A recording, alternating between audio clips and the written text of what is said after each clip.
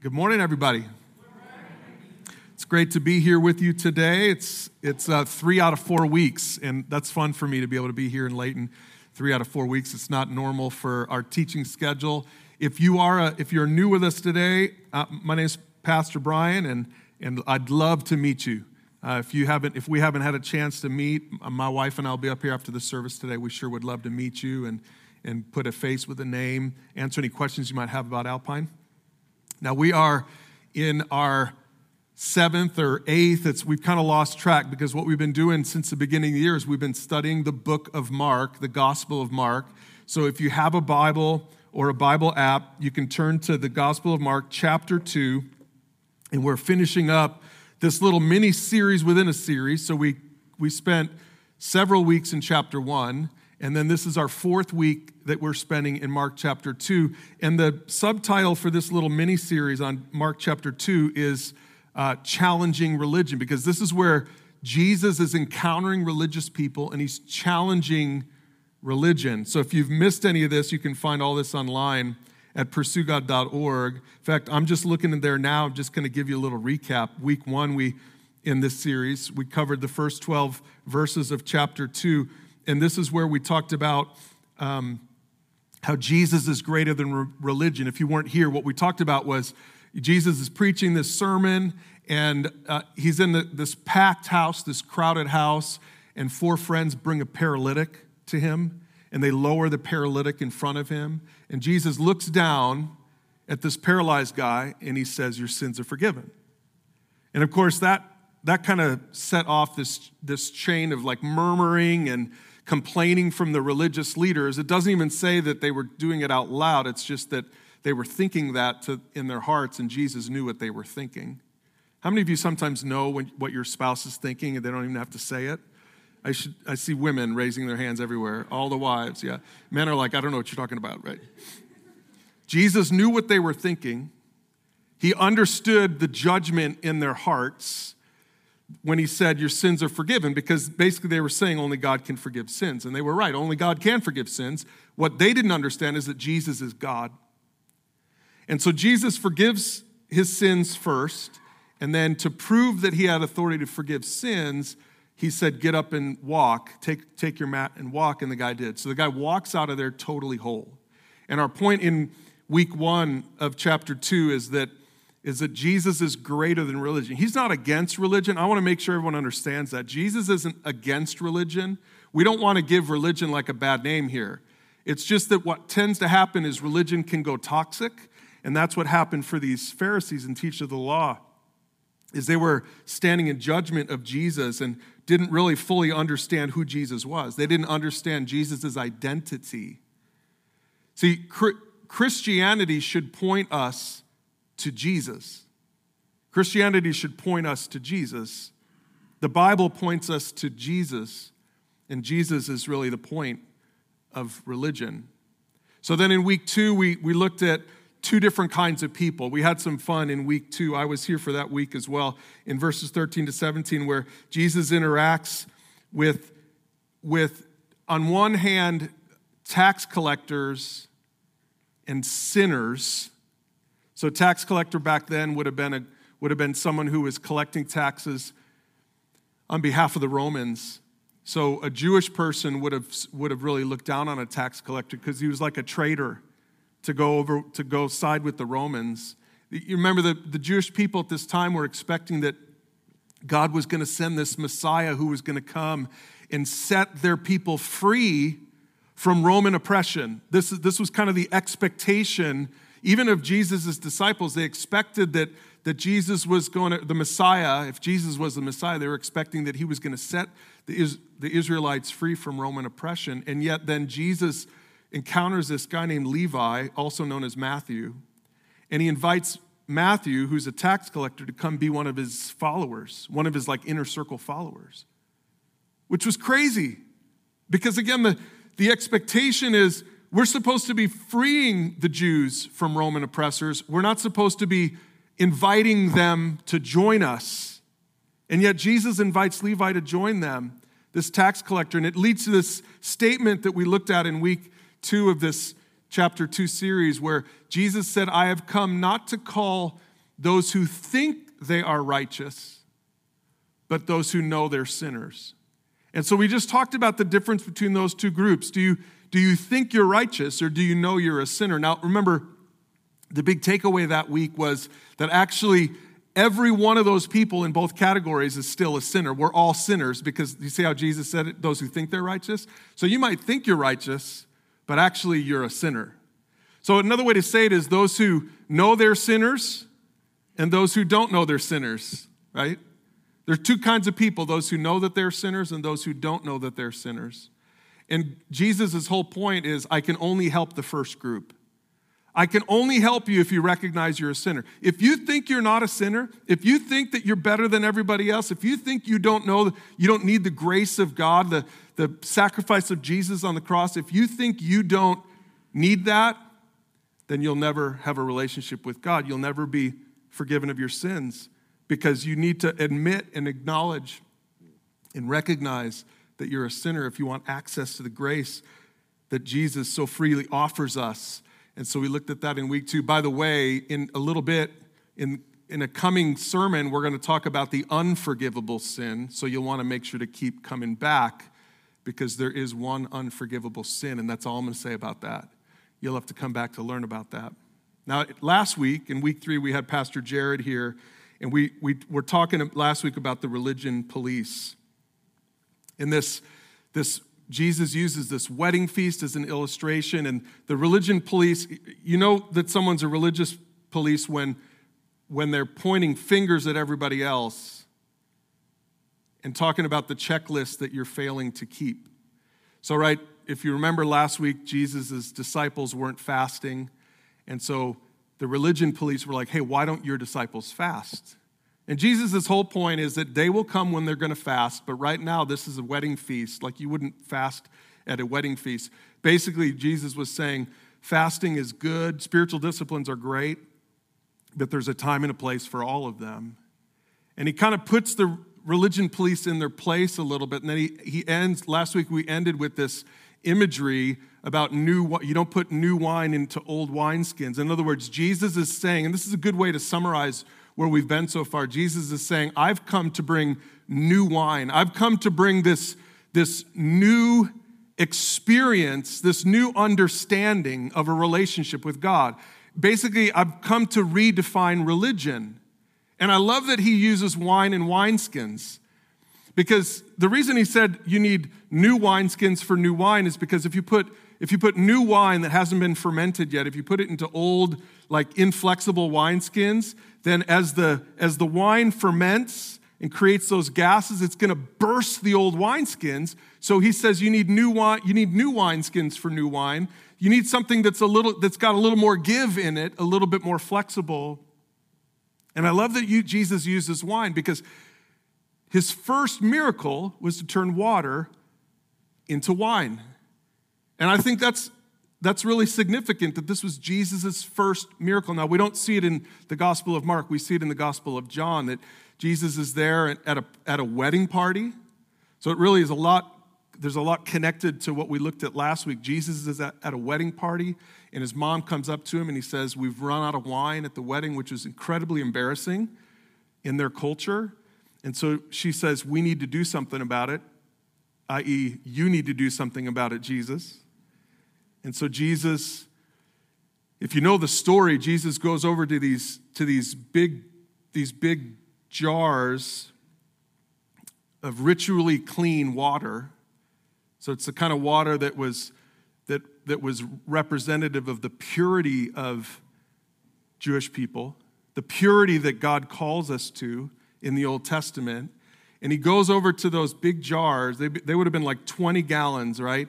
And he says to the servants, he said, dip your ladle in there, and they do it, and he turned water into wine. He turned water into wine. But it's more than that he turned water into wine. There's so much to that story. What he was doing is he was making that ritually unclean now. These water jars were important. They had significance to the Jewish religion, and I think that's why Jesus did that as his first miracles. He was trying to show them that he's doing something different, and water into wine wasn't maybe his most impressive miracle. It didn't really change anyone's life like we've seen in so many of the other miracles. But I think he was trying to send a message about the message that he was bringing, that Jesus wanted to bring joy, because that's what wine represents, joy. And so Jesus' first miracle was water into wine, talking about how the ritual system, the whole intention of the ritual system, which is that ritually clean water, that's what that represented. The whole intention is to bring joy to our lives. But that's not what happens with toxic religion. With toxic religion, the rituals don't tend to bring joy. The rituals just tend to bring depression and fear and anxiety and obligation. And so Jesus is saying something when he turns water into wine for his first miracle, just like Moses was saying something when he turned water into blood for his first miracle. If you know that story in the Old Testament, that Moses goes to Pharaoh and says, "Let my people go." And Pharaoh says, And so God says, all right, we're going to do this then to show you. And you remember what he does? He turns the Nile River into blood, because blood represents judgment. And Jesus' first miracle is to turn that purified water into wine, because wine represents joy. And this is new wine in new wineskins. Jesus is saying, I've come to do something different. He says it another way in Matthew. He says, I've come to fulfill the law, not to get rid of it, but to fulfill it. I want to make sure you understand what all the law was supposed to be pointing to in the first place, because the law was intended to set us free. The law was intended to, a good illustration we're going to use today is, the law was intended to be like a fence around a great big yard next to a freeway. This is one of my favorite illustrations of the law. You know, your parents, you've got this great, big, wonderful yard, but they're putting Legacy Highway right behind your house now. And so now your kids can't go out there anymore and just freely play soccer. They're afraid to kick the ball because it might go into the street. So what do? Out of your love and grace for your kids, you put up this nice big fence, nice and tall.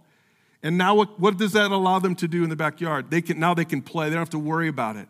They can run around and have fun now, kick it as hard as they want to, because they've got boundaries now in place, and they can really enjoy their time in your backyard. That's what the law was intended for. The law was intended to set us free to enjoy life within the boundaries that God set up for us, because God made us and he knows what's best for us.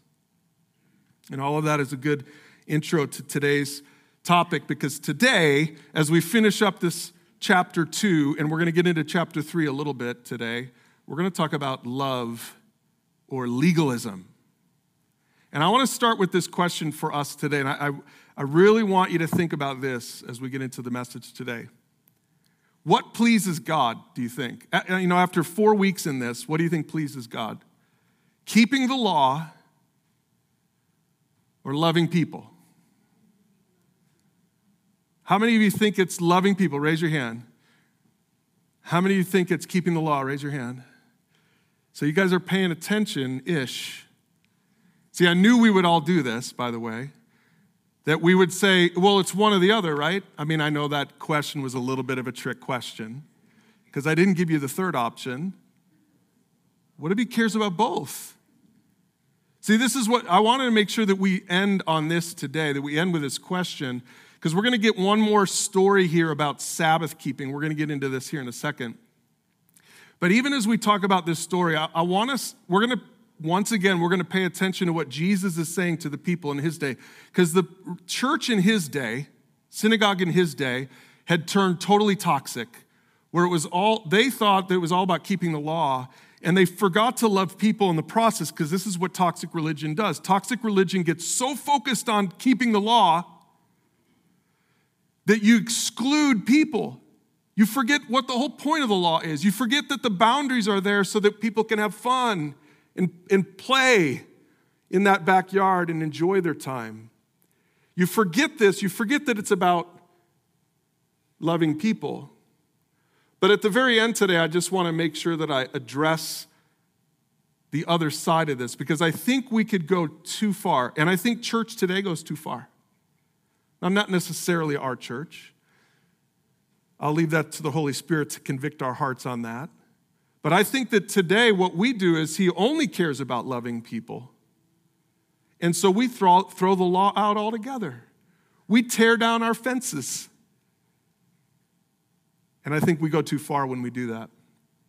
We're going to look at the first distortion. The first problem is when you distort the law, but I want to make sure at the end to talk about what happens when we distort love, which might be more applicable. But let's look at Scripture first. I think it's important for us to understand Scripture. And before we get to Mark chapter 2, we need to give some background from the Old Testament about the Sabbath, because we're going to talk about the Sabbath today.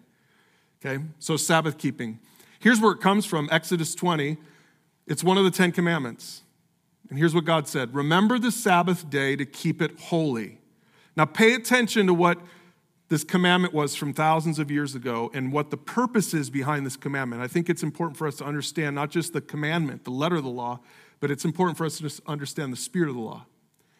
So he says this: 6 days you shall labor and do all your work, but the seventh day is a Sabbath to the Lord your God. On it you shall not do any work.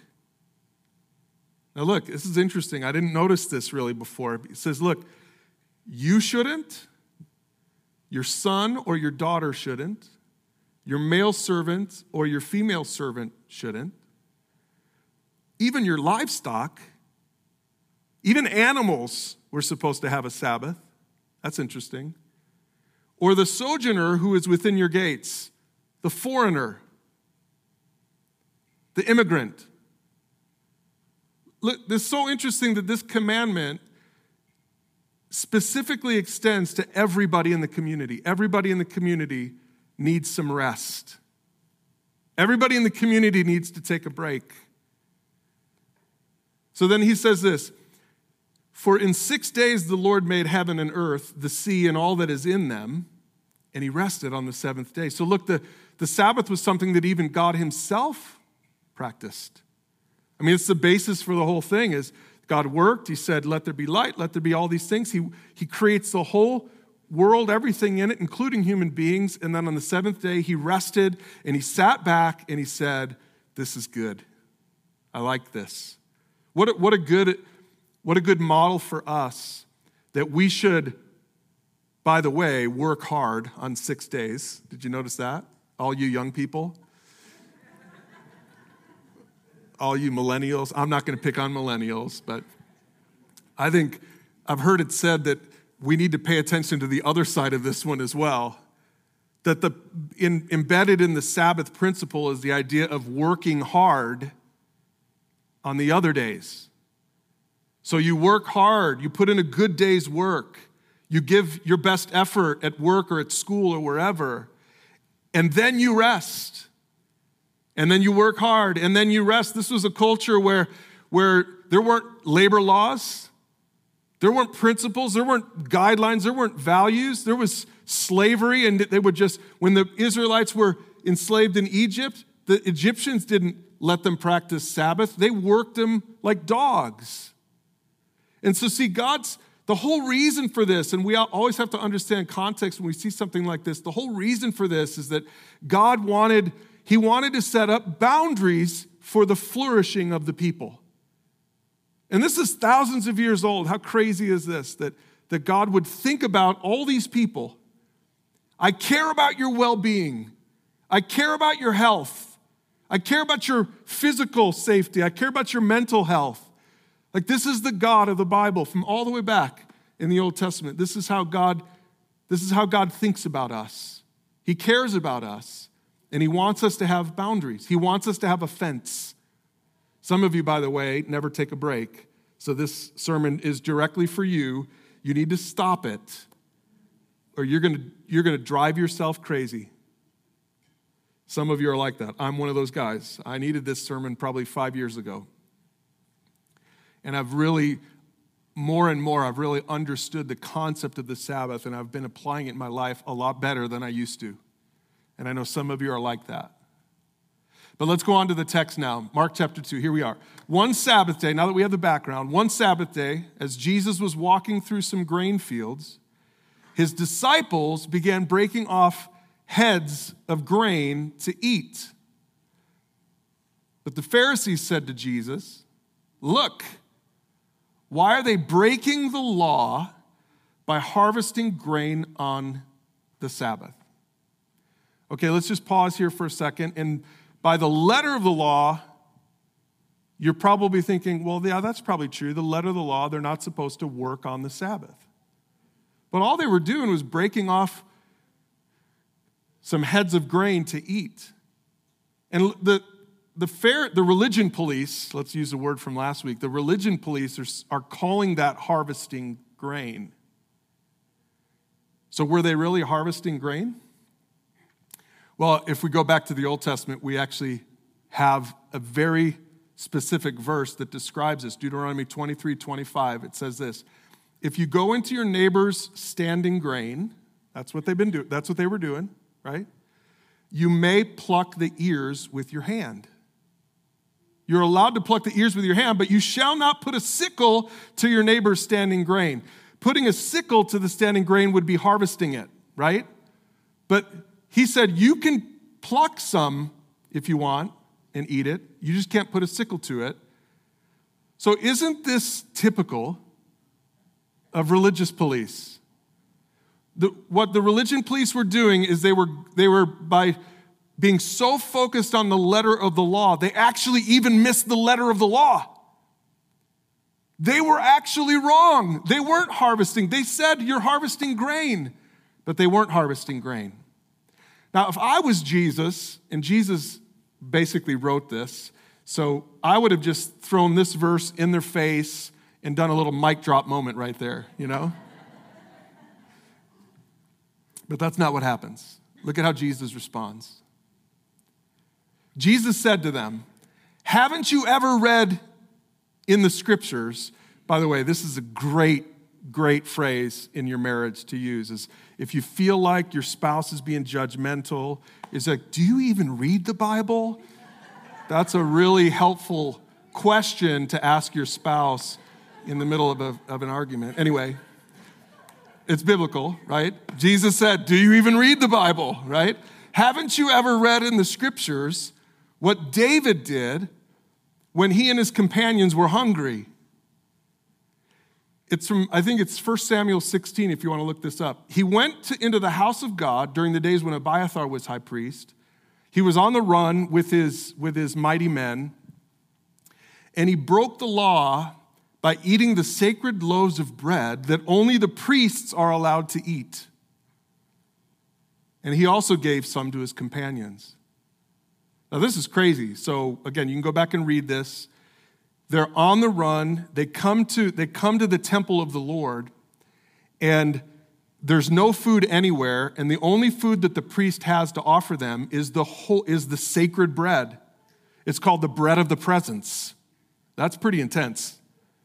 This is holy bread, kind of like the water in the jars. This is holy bread only to be used in the temple, nowhere else. And here David and his companions are on the run, and they're hungry, and this is crazy. The priest says, "This is all I have, but here, you can eat it." And so David and his companions ate the holy bread, the bread of the presence. And they lived. God didn't strike him dead. The priest didn't say this is wrong. Even the Pharisees wouldn't say that was wrong because they knew the story. So isn't this cool that Jesus could have used like the letter of the law? He could have used that Deuteronomy verse to say, "Do you even read scripture? Do you even read the Bible? You're misinterpreting the Bible." He doesn't use that. He uses a more intense example. This was a way bigger deal than picking off grains of head. And he's basically saying this was a huge violation of the letter of the law. And yet it was okay. Because the priest understood the spirit of the law. And so they were not just breaking the Sabbath, but they were eating sacred loaves of bread, and it was okay. And Jesus kind of brings the whole thing home here. This is sort of the pinnacle of this passage here as we end chapter 2. Jesus said to them, here it is. Here's the principle. You ready? The Sabbath was made to meet the needs of people, and not the people to meet the needs or the requirements of the Sabbath. So the Son of Man, that's him, Jesus, is Lord even over the Sabbath. Now look at what he's saying, and I think this is so good for us as we apply this in our lives and in our situations and for our families and for our marriages and whatever. He's saying this, he's saying the whole point of the Sabbath, and really we can expand this to the law in general, the whole point of the law is to meet the needs of people. The whole point of the law is because God knows that we have needs, like we have a need for rest. He knows that we have needs, and therefore he gave us rules to meet our needs. That's why he gave us rules. But see, toxic religion turned it around, and they started seeing laws as the end in themselves. Like the goal of the law is to keep the law. Have you ever thought about that? This is how some people view rules. The reason for rules is so that we can keep the rules, which is really ridiculous if you think about it. But the reason it gets to that point is because we get so focused on the rules, we get so focused on the checklist, and especially those of us who are good at that, at keeping the rules. How many of you are good at keeping the rules? Right? Just go ahead and raise your hand.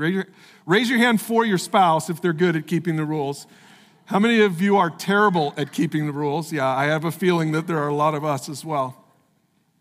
I told my son when he was learning how to drive that the stop signs with white around the borders are optional. That's all of them, by the way. Okay. But see, what Jesus is saying is that the Sabbath was about people. People aren't here to follow arbitrary rules for the sake of the rules. People are here to have a relationship with God who gives us rules that helps us to know how to be safe, helps us to know how to live right, helps us to flourish when we follow these rules. And it's not just the Sabbath and rest and mental health and physical health. It's not just that, but it's also like rules like sexual purity, young people. The reason that God gives us these rules about, well, not just young people, by the way, all of us. He gives us these rules because he wants us to have healthy marriages. He wants us to have healthy households. The reason God gave us the rule that one man and one woman for life is the definition of marriage, is because this is how he made us to work. And it works best when we live like this, and yet we're living in a culture that's just throwing that all out the window. But we as God's people of the book, we don't have to throw it out the window. We can say, I'm still going to submit to God's way because God's way meets the needs of people. I'm not going to just submit to the rules, God's rules, because I'm really good at keeping rules. I'm doing it because I trust God that he knows best. I remember when our kids were younger, the stove, we had just used the stove, and Kenzie was like over there by the stove. I'm like, Kenzie, don't touch the stove. She was like 4 or 5 years old. And she looked at me with I call it the look of Eve. You know, like original sin. Like you could see, like I used to call it the look of Tracy, her mom, but then I realized, no, it goes way further back than that. The look of Eve that she's just going to push back against that rule a little bit. And I remember just thinking, okay, you can touch that stove if you want to, but you're going to find out I know more than you think. And see, we're all like this a little bit, right? We all just kind of want to push up against the rule. We're all like children. We're all like toddlers. We think we know better. We're all like teenagers. We think we know better than our parents. And the older we get, the smarter our parents get, right? We realize that maybe they do know more than we do because they were teenagers once too. And so God's rules are for our good. All of them are. And then we move into this last little section, and I want to finish with this today. We're almost out of time, but we're going to just get into chapter 3 a little bit today because it really fits in with the theme of what Jesus is talking about. It says that Jesus went into a synagogue again and noticed a man with a deformed hand. And since it was the Sabbath, okay, so it's still the Sabbath. So first it was plucking grain. That was bad enough. But now Jesus is going to drive the principle home with an even more important illustration. So it was the Sabbath, and Jesus' enemies watched him closely. Because if he healed the man's hand, they planned to accuse him of working on the Sabbath. See, here's the thing. The Sabbath law, we saw what the rule was on the Sabbath in the Old Testament, but it doesn't, aside from that, the Old Testament doesn't give us very much more direction on the Sabbath, but the Jewish religion started adding all these other rules and laws and all these really specific things about the Sabbath, like how long of a walk you could take on the Sabbath, or whether you could mow your lawn on this. Well, they didn't mow their lawns, but maybe like whether you could cook on the Sabbath, or what tools you could use on the Sabbath. So they had all these rules about the Sabbath. So to go back to our illustration, it's kind of like God gave this huge fence over around our lawn so we can play freely. And the Pharisees, toxic religion, started building just tiny little 1 foot by 1 foot fences all over the yard.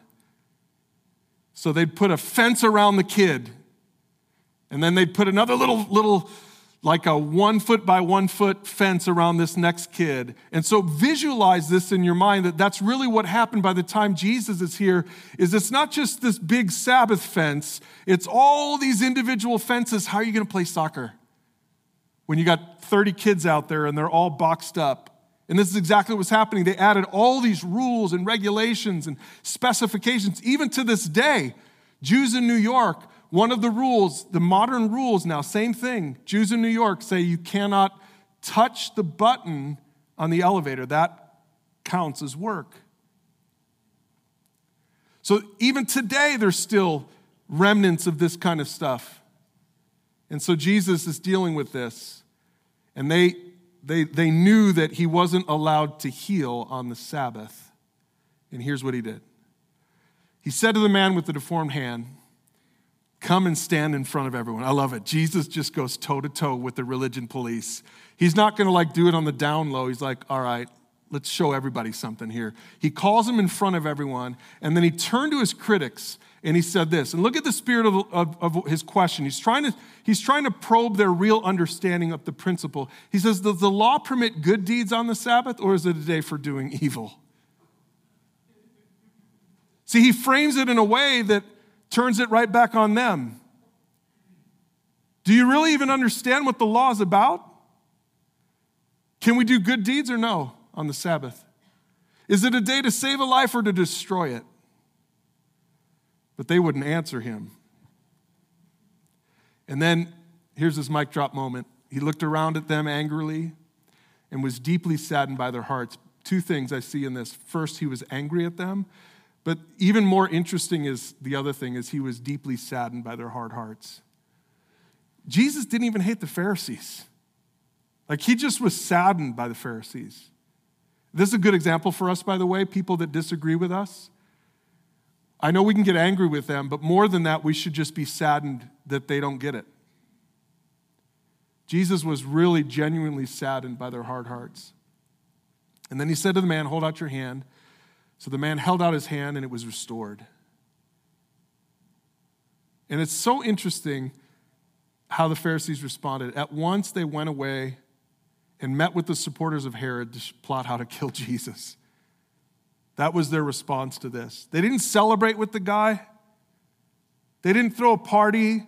They weren't like, "Oh man, that's awesome. I can't believe it. This guy, his hand is restored," which would mean enough in today's culture, but back then, 2,000 years ago, it was a huge deal. It was a complete life changer for him. He could go and work now. He can actually contribute to society, by the way, speaking of the Sabbath. He could actually work for 6 days and then enjoy a Sabbath. So there's just so much to this story that they could have been celebrating. Jesus brought joy into this guy's life, but they were so focused on the rules that they completely missed out on loving people. So our question, do you think God is more into keeping the rules or loving people? The answer for the Pharisees would be, guys, you need to see that we should love people. People matter to God. You should celebrate. You shouldn't have hard hearts. You should celebrate because this man is restored. Now, I want to finish by addressing the rest of us. Because most of us are sitting here after these last 4 weeks in Mark chapter 2. My guess is many of us would be sitting here saying, oh, I can't wait to send this one to this legalistic person who's completely distorted the law, and it's all about keeping a list of rules, and they're so much better at that than I am, and I can't wait to send them this zinger. So go ahead and send them a zinger. That's fine. But I think we should also look at the other side of this story. Because, I think we can go so far that we distort love. And I think that's what our culture is doing. And even that's what a lot of Christian churches are doing, is we're distorting love. That what we're doing is we're taking that fence down altogether and we're throwing it out. And we're saying, do whatever you want because Jesus loves you. Jesus loves you, so live however you want. You want to live this way? You want to view sexuality this way? Go for it because Jesus loves you. Jesus died for us so that you could live however you want. Guys, that is distorting love. We as followers of Jesus need to be willing to stand up for what God's word says. We need to look at his law. David himself said it like this, Lord, I love your law. We need to look at his law and we need to say, I love your principles. I love the principle of the Sabbath. I love the things that you've laid out for me, and I submit to those things because you're God and I'm not. And as long as we understand that the point of that stuff is for meeting the needs of people, it's for our own flourishing, I think then we'll do well. But as soon as we start saying, God doesn't care about this or that or the other thing, and there are no laws, just live however you want, man, we've gone so far, and we're missing the point. And so in your small groups this week, with your families this week, maybe one-on-one with a mentor, talk about that. How is it that we can distort love and throw out the rules altogether and then miss the flourishing that God really intended for us? Let's pray together. Lord, I pray that you would help us today to understand your word. God, I pray that we would strike that balance where we understand the heart of your law, your principles like the Sabbath principle.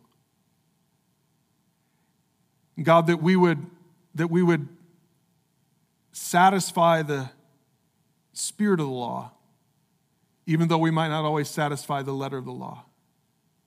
And I pray, especially for anyone who's here today, God, I know we all probably struggle with this, where we struggle to submit to some of the harder stuff that you say. God, I pray that we would be submitted to every rule and every boundary that you give us for our flourishing. And Lord, I pray that you would set us free in the context of that to live life to the full, the joy that you wanted to bring us, the new wine in new wineskins. And God, may that be a reality for all of us. In Jesus' name we pray. Amen.